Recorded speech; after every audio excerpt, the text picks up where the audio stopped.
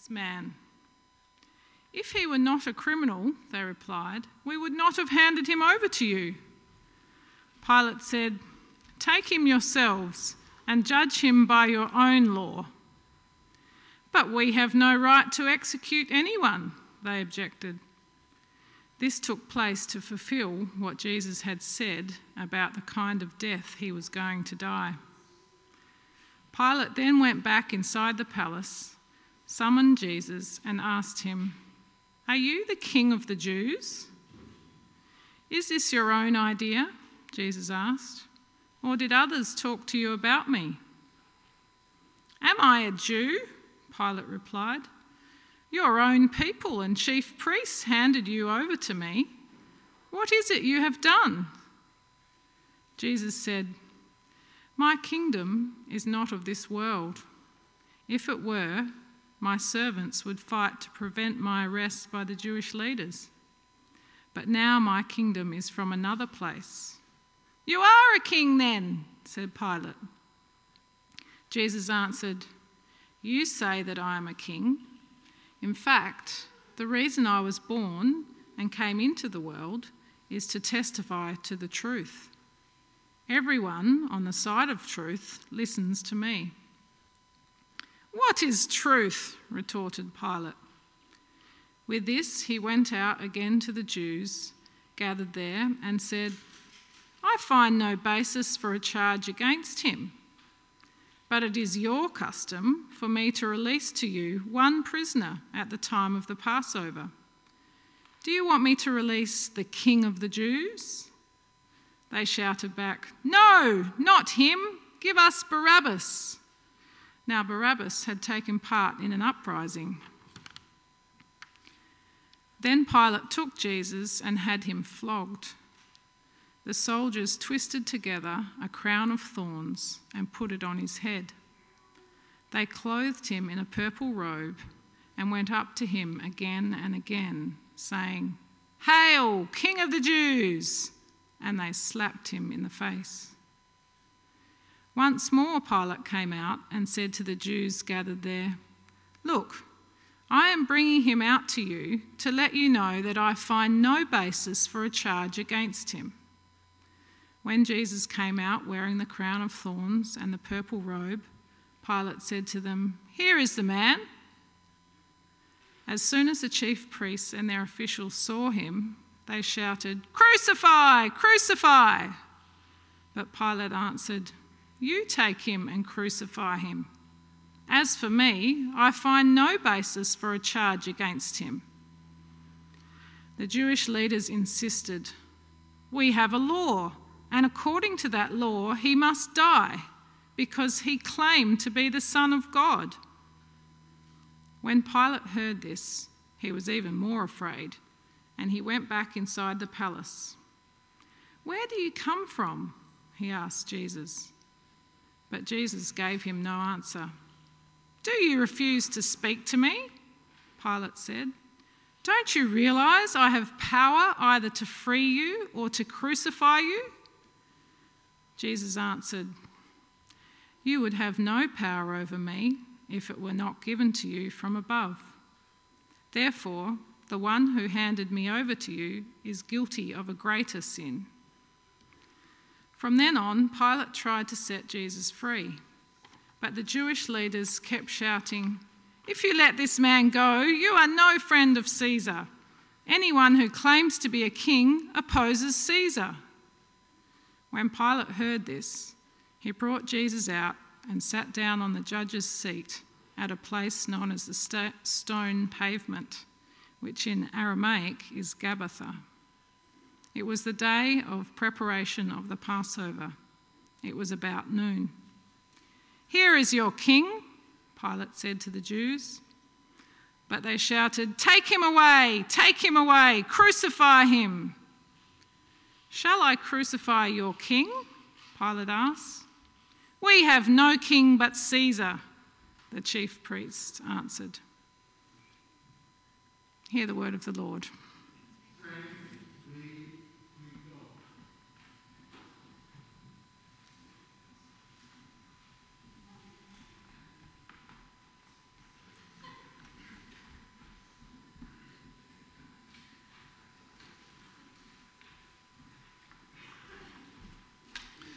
Well, good morning, everybody. Praise God that we can gather here to read the book and read the book together without fear of the authorities. Praise God. Well, I've entitled this morning's sermon, Jesus Before Pilate, Truth and Irony. You might be wondering, what is irony? Well, actually it's quite difficult to define irony. We kind of know it when we see it, don't we? If you Google it, what is irony, you'll find lots of helpful definitions. Some of those definitions, to me, sound a lot like sarcasm. And that's probably because sarcasm, in a sense, is a form of irony. Things that are ironic have more meaning than was perhaps originally intended. Or a different meaning is evident, different to the one intended, or perhaps it's ironic. Irony is when you have two truths set together so that a third truth becomes manifest. That's ironic. Or irony is perhaps when things turn out the opposite of expectations in a somehow meaningful and amusing way. I love public notices that turn out to be ironic, such as International Clairvoyance Conference cancelled due to unforeseen circumstances. Or a couple of notices from church bulletins, courtesy of Penny Back. Thank you, Penny. One such notice: don't let anxiety and worry kill you. Let the church help. Or Miss Charlene Manson saying, "I will not pass this way again," giving obvious pleasure to the congregation. And one of my personal favourites from Rottnest Island, a sign that you see whenever you leave the settlement that says, "No drinking water outside the settlement." Really? Why not? It doesn't matter too much how we define irony. And I think it can be difficult to pin it down. Irony is actually a form of truth. It's a way of revealing truth. And irony might just be perhaps the best way of describing what it is that we'll see today in the passage we're looking at. For as we move towards our Easter weekend in our reading, the events turn towards the first Easter weekend. We move from hearing about Jesus' arrest to hearing about his trial before Pontius Pilate, the Roman governor of Judea. And the land of Judea, of course, is under Roman occupation at this point in history, and has been so for some decades. Pontius Pilate is Caesar Tiberius's representative, the highest authority in the land. There is one practical reason why the Jewish authorities must take Jesus to Pilate, a reason that our text today makes clear, and that is this: they want Jesus dead. And they have, under Roman occupation, lost the right to administer the death penalty. They must therefore somehow convince the Roman governor to administer capital punishment on their behalf. All they have to do, they know, is to convince Pilate that Jesus is claiming to be a king, or in any other similar way, preaching rebellion to Roman authority, preaching rebellion or insurrection against Caesar Tiberius. For, of course, the Romans had but one punishment for such a crime, and it was death. And for the person found guilty of this crime, wherein that person wasn't a Roman citizen, then there was one form of death prescribed: crucifixion. When it comes to thinking about Jesus before Pilate, the action unfolds for us very approximately in three scenes. Scene one, Jesus and Pilate have a private conversation. Scene two, enter Barabbas. Scene three, Pilate and the Jewish religious leaders have a very public conversation, a conversation that settles things, and Jesus is led away to be crucified. Scene one, Jesus and Pilate have a private conversation. The scene is set by a dawn parade up to Pilate's palace to present him to Pilate, and we are immediately faced with an irony. In order to avoid ceremonial uncleanness, they refuse to enter the palace, for they want to be able to eat the Passover. Obviously blind to the irony that they're there to commit judicial manslaughter, murder, that doesn't bother their conscience, but hanging out with dirty Gentiles does. It's ironic. They once they're there, they do not present formal charges. Rather, their approach is sly and shrewd. Their language is designed to manipulate others. Verse 29, so Pilate came out to them and asked, "What charges are you bringing against this man?" "If he were not a criminal," they replied, "we would not have handed him over to you." Pilate said, "Take him yourselves and judge him by your own law." "But we have no right to execute anyone," they objected. This took place to fulfill what Jesus had said about the kind of death he was going to die. Jesus had said not only would he die, but that he would be lifted up, that it was necessary for him to be crucified. Many times he's escaped death by stoning. His death must be by crucifixion. Well, in response, Pilate summons Jesus inside and they speak privately, so to speak. Privately in the sense of not public, yet of course there would have been servants and administrators and various minions would have been present to witness it. Pilate's question in all four Gospels is simply this: are you the King of the Jews? In other words, are you a rebel? Are you rebelling against Caesar and Roman rule? And in Matthew, Mark, and Luke, Jesus answers with, "You have said so." Are you the King of the Jews? You have said so. And in response, Pontius Pilate immediately goes and tells the Jewish religious leaders that he finds no basis for a charge against him. So what did Pilate hear by those words, "You have said so"? I don't think we can be entirely sure, but Pilate probably knew already.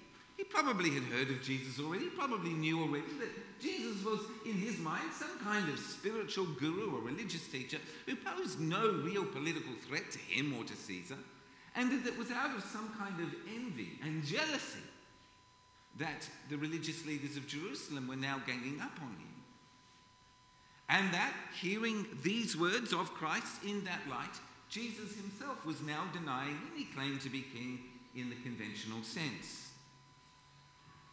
That's what we get in the other three Gospels. John enlarges that somewhat into a fuller conversation.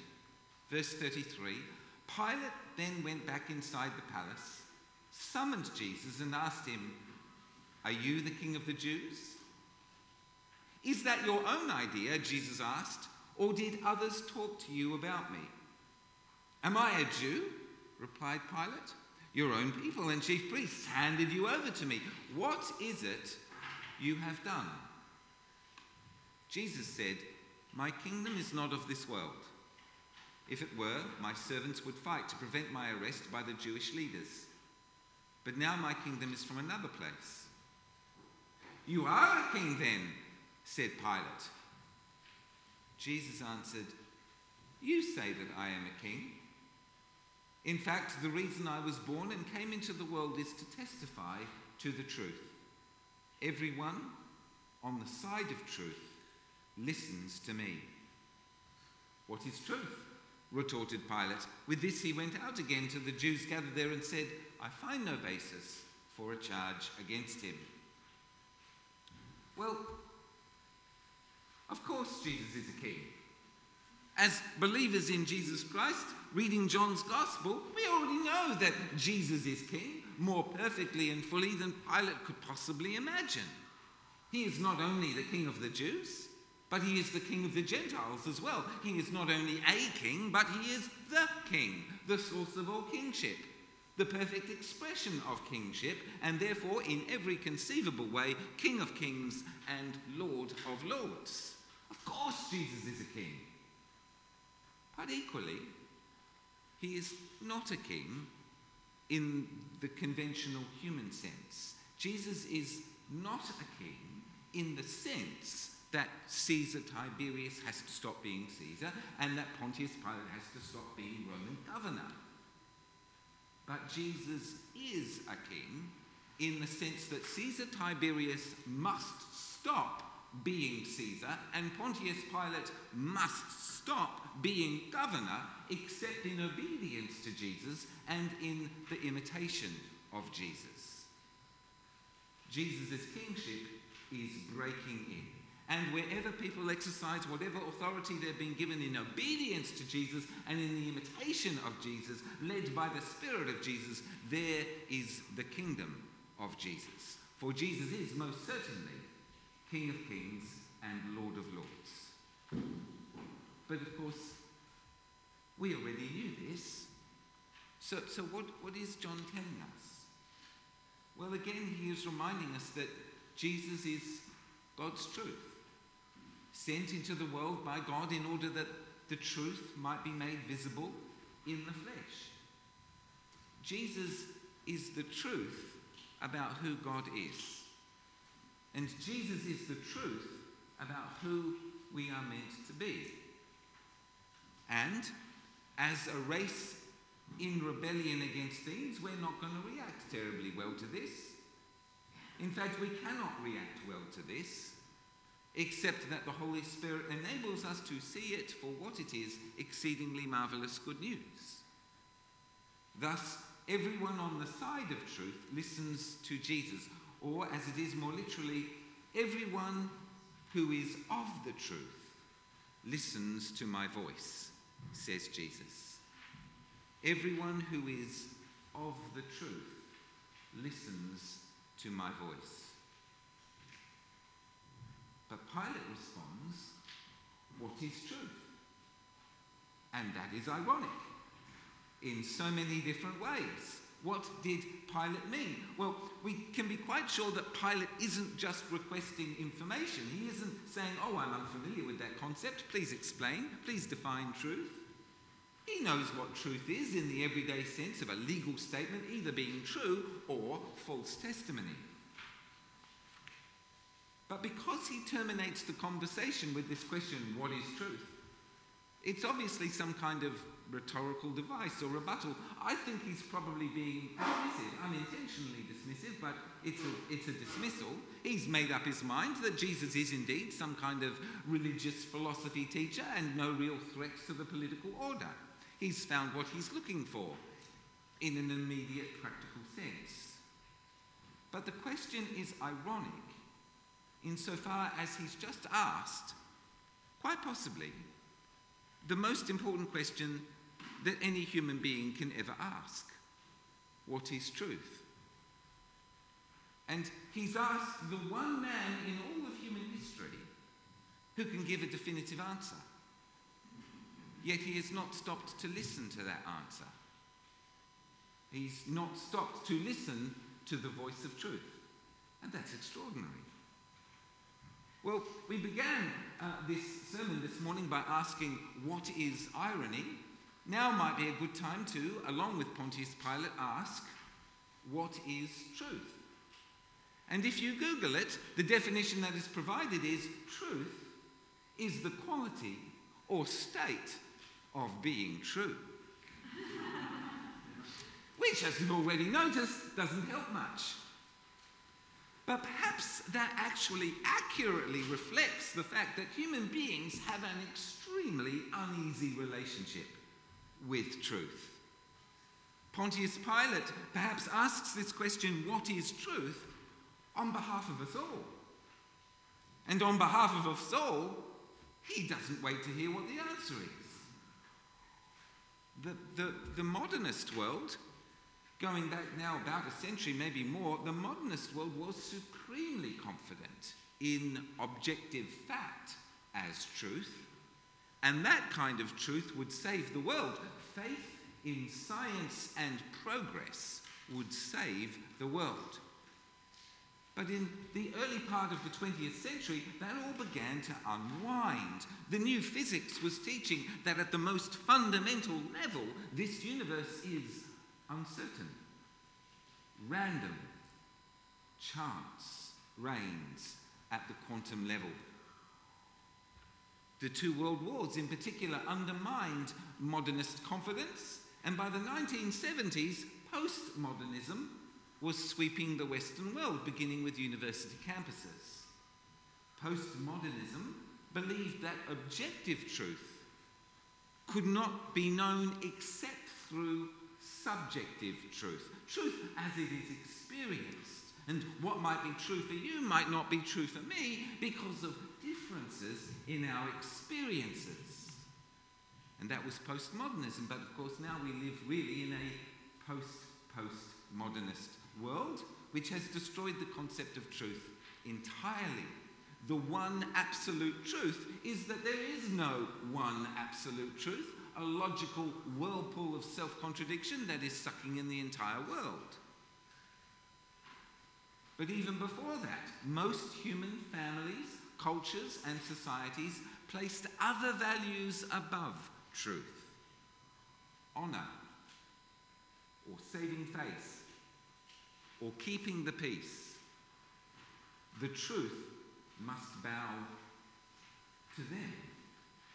All of them, some of them. Lying is therefore not only acceptable, but it is praiseworthy and, more to the point, necessary.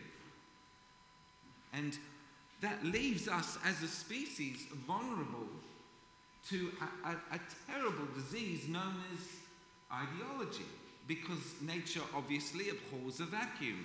And having discarded truth, we're open to ideologies of every type and description where truth must, by definition, bow to whatever ideal is being espoused.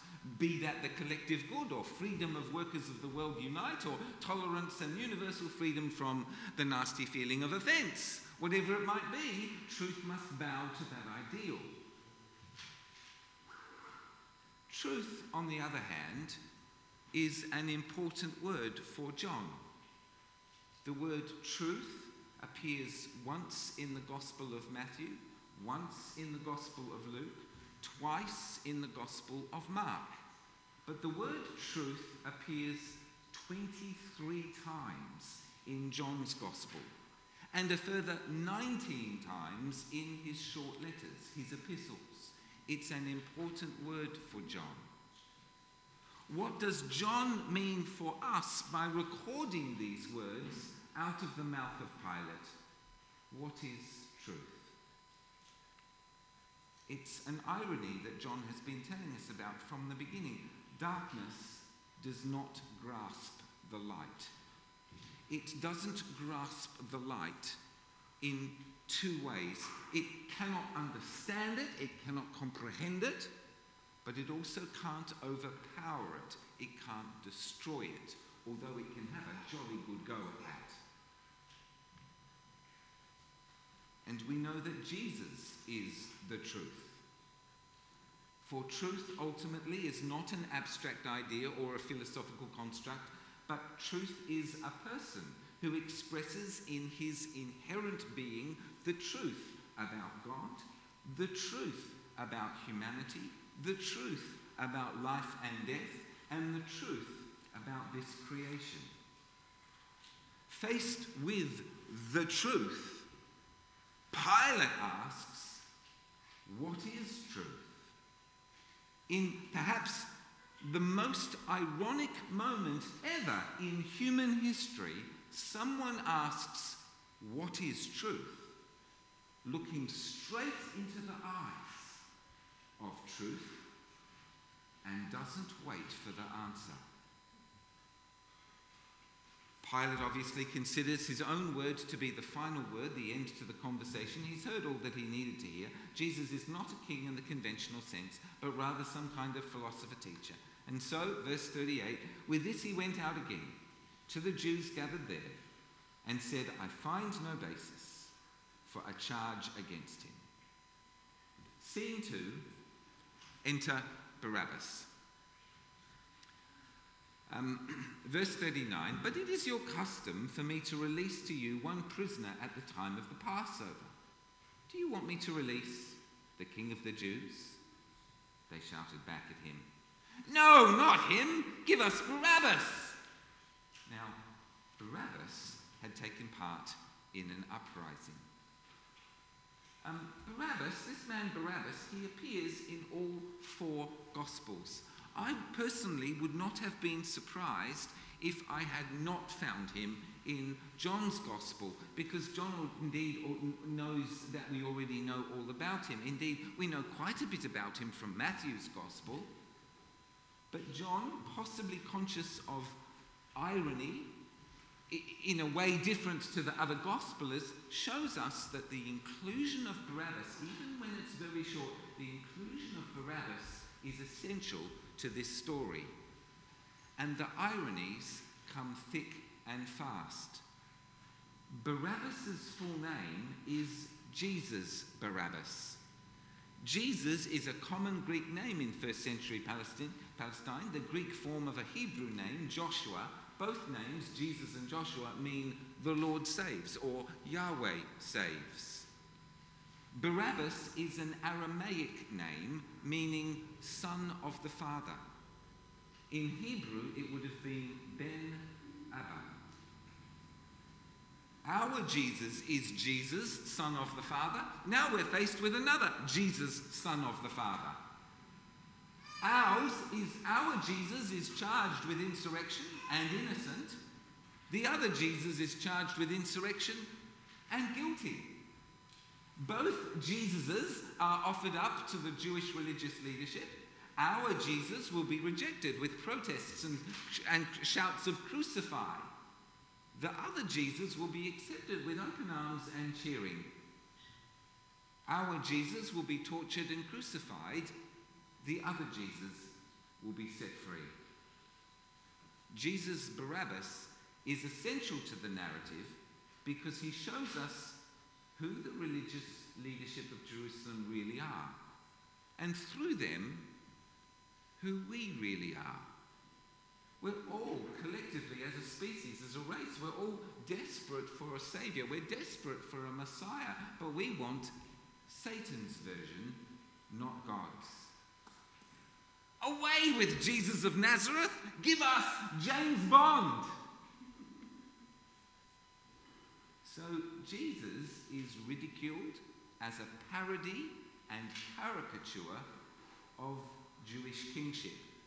A crown of thorns and a purple robe. It's sarcastic worship, flogging and slapping. The soldiers are enjoying themselves because they enjoy irony, and they're acutely aware of the irony. This man doesn't know who we are.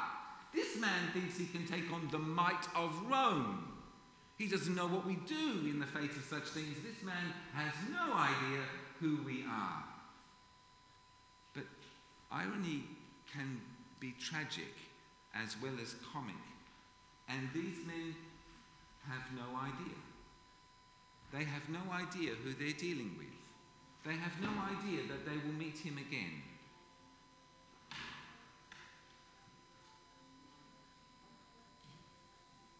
Is that an ice cream vendor? There we are. They have no idea who he is. They have no idea that they will meet him again. And that on that day, every knee will bow and every tongue will confess, Hail, Jesus, King of kings and Lord of lords. Hail, Jesus of Nazareth, King of the Jews. A further irony is that Barabbas is the true parody. He's the caricature. He's the caricature of Jewish kingship. Jesus is the real thing. Jesus Barabbas is the fake. But they've got it backwards. Well, scene 3. For Pilate, the light begins to dawn. John gives us an extended and detailed conversation between Pilate and the Jewish religious authorities. Altogether, Pilate will tell them plainly 3 times that he finds no basis for a charge against him. Pilate is emphatically convinced that Jesus is innocent with respect to being any kind of troublemaker or guilty of any kind of criminal activity. He's also slowly becoming convinced that Jesus is indeed somebody special, somebody connected to God in a divine way. The term Son of God was meaningful to the Romans, just as it was meaningful to the Jews, just in a slightly different way. Nevertheless, to the Romans, a son of God was somebody with supernatural ability, supernatural authority, and supernatural origin in some way, not somebody to mess with. And along the way, out of the mouth of Pontius Pilate, in this moment of glorious irony, he sums up all of Christian witness, testimony, and discipleship. Pontius Pilate sums up what it means to be a Christian when he says, verse 5, look at him. Or, as it's beautifully translated in Older English, behold the man. That's what it means to be a Christian. Look at Jesus. Understand who he is. Follow him. Behold the man. Well, as we'll see on Friday, when we look at the second half of chapter 19, we'll see that in one way or another, Pilate actually becomes a believer in Jesus. And in typical Johannine style, in typical John Gospel style, his belief in Jesus, as immature as it may be, is immediately evidenced by him using his authority to point to Jesus' identity. I have written what I have written. He will use the power he has to put on public display the identity of Christ. Am I saying that Pilate was a born-again Christian? No, I can't say that. I've got no idea. But I think this is, in typical John style, a dawn experience, neither night nor day. But he is on the way. And so John tells us in chapter 19, verse 12, from then on, Pilate tried to set Jesus free. Given that Pilate wants to free Jesus and is convinced of his innocence, and also now of his status as some kind of prophet, why then did Pilate acquiesce to the demands of the Jewish eldership? Why did he give in to them? Well, although Pilate was Roman governor, he was hardly omnipotent. He could insist upon some things, but there were also ways in which the Jews could make life unbearable for him if they really wanted to. Pilate and the Jewish authorities in Jerusalem, they already had a long, dysfunctional, and conflicted relationship. They knew how to press each other's buttons and control one another when they really had to. Matthew, in his gospel, tells us about a growing uproar. One of Pilate's jobs as Roman governor was to keep the peace. And if a riot broke out in Jerusalem and news of that got back to Rome, it'd be a significant black mark in his copybook, making him look weak and incompetent. Mark and Luke suggest that Pilate wanted to simply satisfy the crowd by granting their request, a common enough human failing. It was also the case that with respect to this affair, Pilate was, in legal terms, able to wash his hands of the whole thing, saying, it's your responsibility. John gives us some further nuances. Pilate, it turns out, was most effectively blackmailed. They are threatening to tell Caesar. They're threatening to dob on him. They're threatening to tell on him. They're threatening to tell Caesar that Pilate is himself a rebel, an insurrectionist, an ambassador gone native. Verse 12, from then on, Pilate tried to set Jesus free. But the Jewish leaders kept shouting, if you let this man go, you are no friend of Caesar. Anyone who claims to be a king opposes Caesar. When Pilate heard this, he brought Jesus out and sat down on the judge's seat at the place known as the stone pavement, which in Aramaic is Gabbatha. It was the day of preparation of the Passover. It was about noon. "Here is your king," Pilate said to the Jews. But they shouted, "Take him away! Take him away! Crucify him!" "Shall I crucify your king?" Pilate asked. "We have no king but Caesar," the chief priests answered. It was about noon, a moment of utter clarity, the stark light of day. "Here is your king. We have no king but Caesar." This is the lowest moment in the history of God's people. The more we know and understand our Old Testaments, the more we'll see in this exchange the desperately sad, desperately tragic irony of this moment. It's always been about God as king. The question in the garden was about God as king. Sin is rejecting God as king. The history of Israel was always about God as king of Israel, so that Israel might be different. But of course, all they wanted was to be the same. Wanting to be the same as the other countries around them with their powerful James Bond kings. We have no king but Caesar.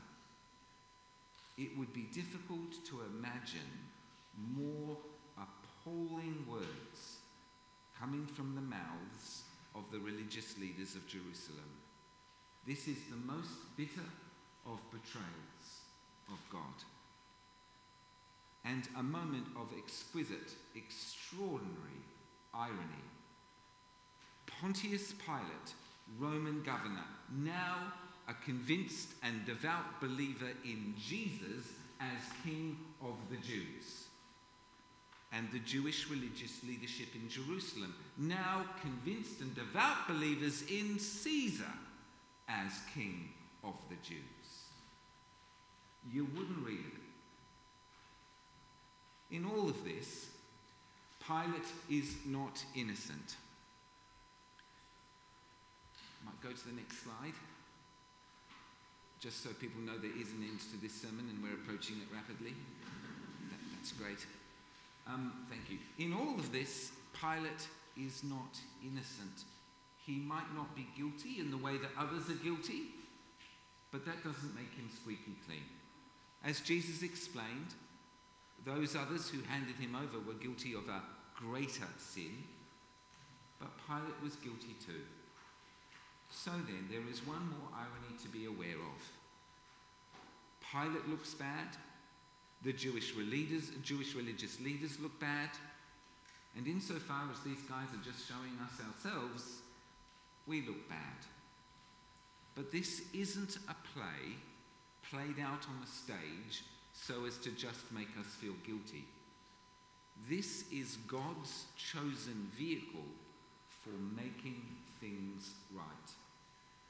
This is problem and solution both.